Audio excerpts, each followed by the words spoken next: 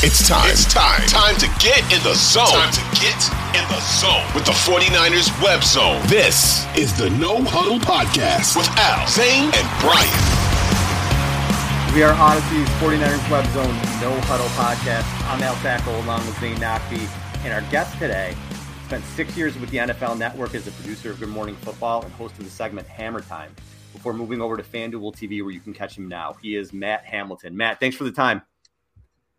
Guys, thanks for having me. Excited to be here.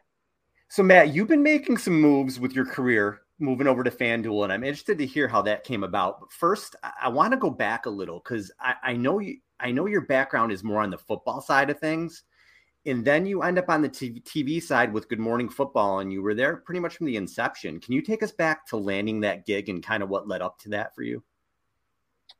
Yeah, so as you said, I did start on the football side. In college, I was a student coach at Missouri with the quarterbacks there in the Chase Daniel era and early Blaine Gabbert. And, after that, I was coaching high school football for a little bit, trying to figure out what direction I was going to go in. I got an opportunity to go to NFL Films and work on a show they had called Playbook, which was very X's and O's based. They needed somebody that knew that side of the game a little bit better to help break things down. And I learned TV production once I got in the door there. Took a little break in between to go work for the Lions in their scouting department. And then ended up, coming back, going over to Good Morning Football because I just saw, I heard about what they wanted to do with the show. I saw the opportunity that would be there, and I thought it would be a great thing to be a part of. Hoping it would last, more than a couple of months with it being so new and something we were launching from scratch. You didn't know exactly how it was going to turn out, but I was excited about it and wanted to take that leap. So that's how that ended up coming about. And luckily everything worked out from there. It's funny you say that because we had Kyle Brandt on, I don't know, maybe a few years ago, and he said the same thing. You guys were going into this blind, not knowing really what was going to happen, if you were going to be on the air for 2 months or what it was going to be. And the show becomes wildly popular, obviously. Were you surprised that it took off the way that it did, or did you really think, like, you know what, we may be a little different, but we have something special going here? I did. I remember the first rehearsal that we had, and technically, production-wise, we were kind of a mess, but you saw the four of them together with Kay, Nate, Peter, and Kyle, and you knew there was something there, and it had the chance to be something special if we could get out of our own way. And right. Luckily, we figured out that production stuff and the technical stuff, and really were able to put them in the position to shine. But it really was, it's the chemistry at that desk that made it what it is, and we just tried not to screw it up for them. But you ended up on air. I mean, you end up having the Hammer Time segment there. And so how does something like that come about? Because you're a producer and then you end up with this segment. Is that something that you have to pitch to them, or do they come to you? How did that work? So I never saw that really becoming a possibility for myself, to be honest. It was it all actually spurred out of COVID when we were doing the home shows. And, I would always prep like Kyle and Kay and Peter and Nate in the mornings, but that was kind of done. It was just one-on-one time, just talking through the show, helping them come up with ideas and stuff. And then when we went to the home shows, their home cams were on as they were prepping. And one of the producers down at NFL Films heard me talking Kyle through the show. And he's like, man, you have so many, I love the way you see the game. You have so many ideas. I had no idea that you do this every show like this. Like, you have so many thoughts of your own that I'd love to give you a chance to get out there. So when DraftKings at the time came to them with this segment idea, wanting to get some sports betting talk into the show, they pitched me without my knowledge even, and DraftKings went for it. And I initially was like, I'm not sure I want to do that. I don't know if I feel comfortable. And like, no, the deal's done. You're doing it. So they kind of pushed me into it. I'm glad they did, because I've really enjoyed doing it, and it's been a lot of fun and helped open even more doors. Yeah, and as time goes on, things change, people leave, things like that. And Nate moves on and Kay moves on, and then you kind of drop the bomb that you're going over to FanDuel too, where obviously Kay is. What went into that decision for you to make the move, and was it a difficult one? Oh man, it was the toughest decision I ever had to make, to be honest. It was, that show, starting something from the ground up like that, you feel such an attachment to it. Mm-hmm. And getting Jamie and Jason in there too, and the show transitioning so well to having two new hosts, it made it so tough because they're such great people too. And it was like, I got to work with them for a few months and it was awesome. And, I feel like I was leaving them before, as we were just starting to get close.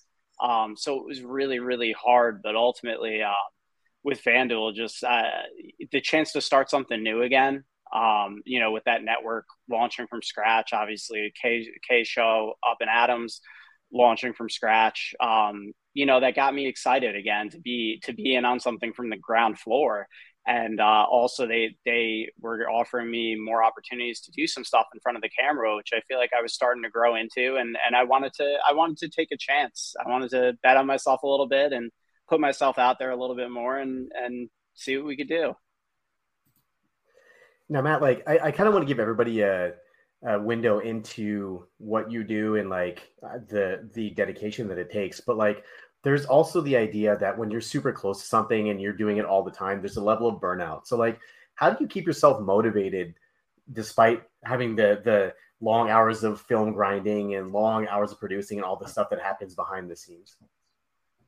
Oh man, it was tough at times. I mean, I loved it so much. That's what kept me going. I love what I do and I love the game. And, I know it's such a cliche thing. It doesn't, because sometimes it did feel like work, don't get me wrong, but a lot of time it doesn't because I'm doing something that I enjoy. But yeah, I mean, it did get to that point, with like getting up at 3:30 in the morning every morning and sometimes working until 10:30, 11 at night. And doing that for 6 years, it was a lot, but, it's something that I love doing. And, that's definitely not why I left, because I enjoyed doing it so much, but I did have to fight off that burnout a few times. I'm not going to lie. Yeah. Sleep helps now and again. Every once in a while. Definitely. So now, like, switching gears to what's going on in the NFL right now and the current landscape, specifically in the NFC, there's a logjam in the NFC right now. And the 49ers are a perfect example of that. They're a half game out of the division lead, and they're also one game from being out of the playoffs completely if the season ended today. Can you remember kind of a time when the NFL season had so much parity across the board? It was just so wide open. Man, thinking back, I feel like there's been a few times, but nothing quite like this, because even those times where there was some parity, there was still, you expected the Patriots to be around at the end, and they were.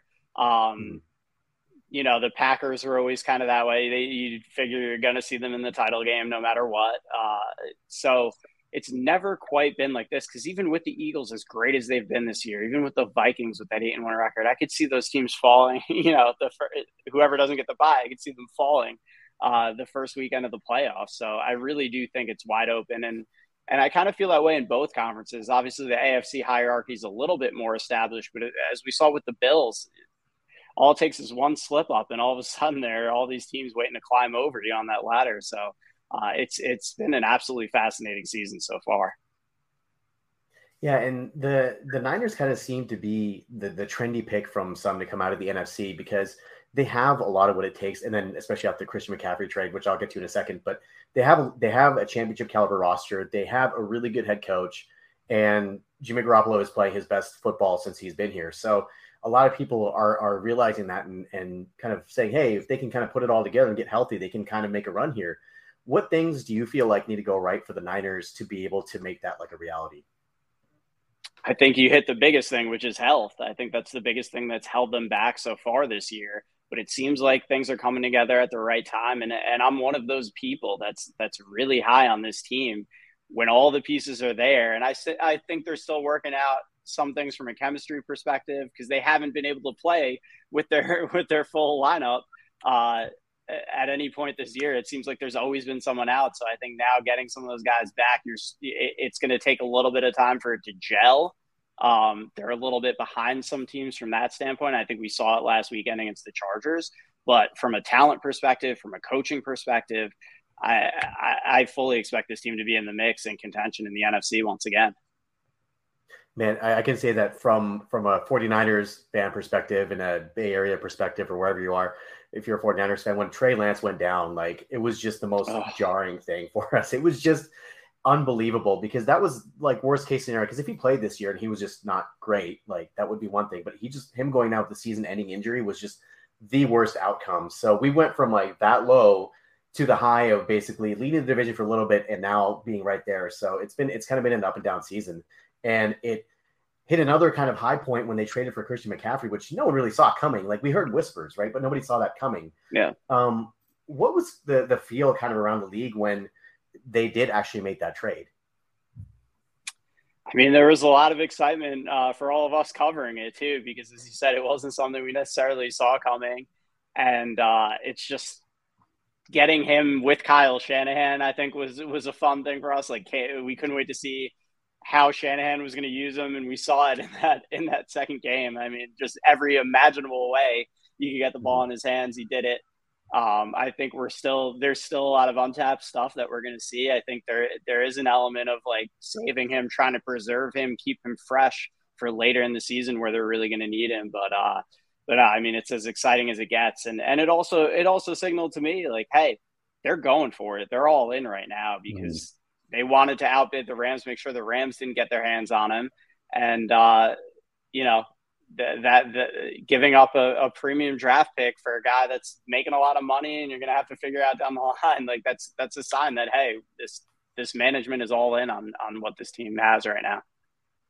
A lot of the talk locally around the team, though, is sort of, I guess, one frustration, Matt, that might be able to derail them has sort of been that they've had trouble scoring consistently. And Kyle's been a little bit conservative in some of the way he's gone about things. And even if you look, 2019, they only put up 20 points against the Chiefs. Last year in the NFC Championship game, they only put up 17. And the frustrations this year with all that talent, they really haven't put it together quite yet. And even going back to last season, I think the last 18 games, they're averaging about 22 points a game.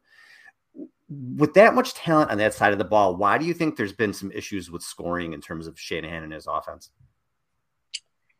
I mean, I think a lot of the time it comes down to Jimmy. I like Jimmy. I think he's a solid quarterback, but I mean, you guys know better than anybody. You don't know necessarily always week to week which version of him you're going to get. And when you get good Jimmy, this offense it looks unstoppable. But when Jimmy's a little bit off his game or he's pressing a little bit too much, it can get ugly.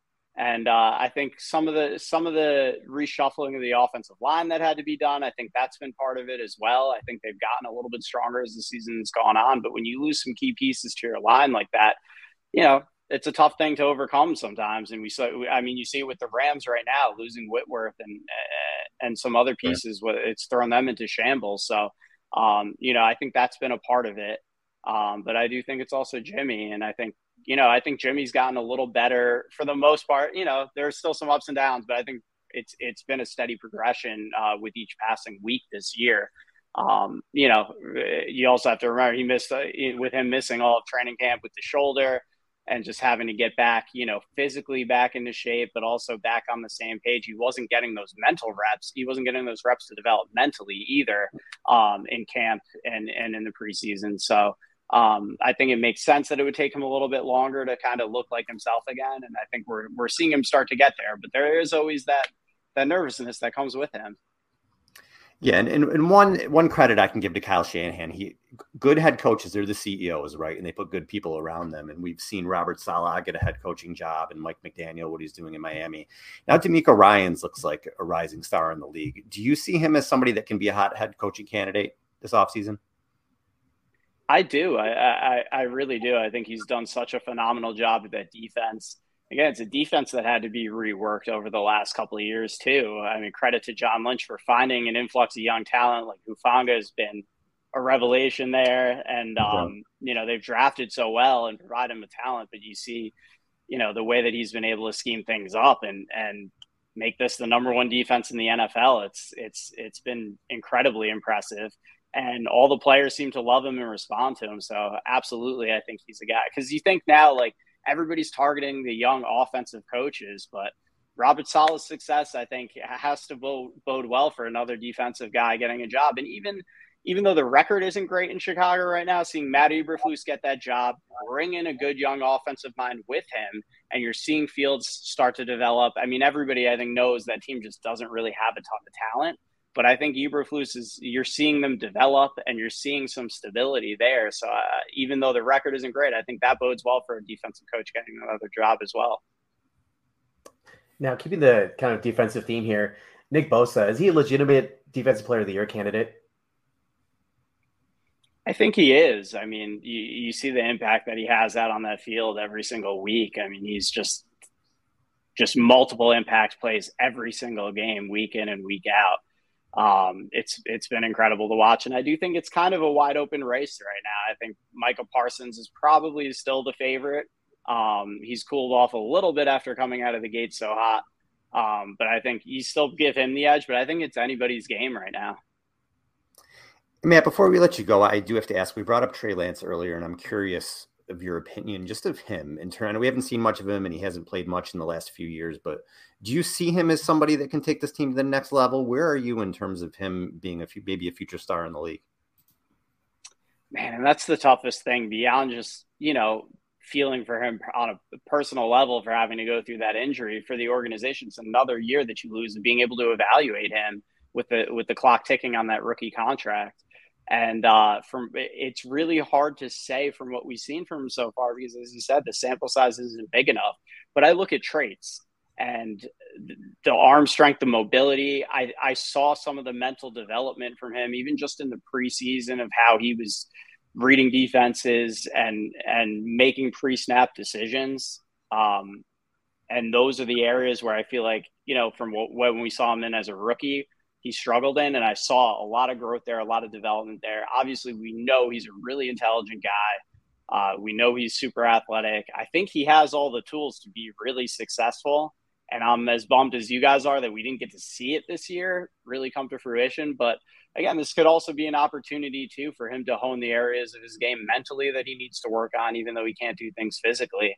And hopefully by next year he's feeling healthy and we get a real good look at him. But I think the ceiling is tremendously high for Trey Lance, and I hope he can get back to health and we can really see what he has. Matt, thank you so much for the time. We appreciate it. We love what you're doing at FanDuel. Hope that, the sky's the limit for you, man. So keep up the good work, and we love seeing you on air, and we got to do this again sometime soon. Absolutely. Thank you guys so much. Really appreciate you having me. You do a phenomenal job as well. Thank you so much. Appreciate it, man. Thanks for being on, Matt. Appreciate it, man. Of course. Take care, guys. Bye-bye. All right, Zane.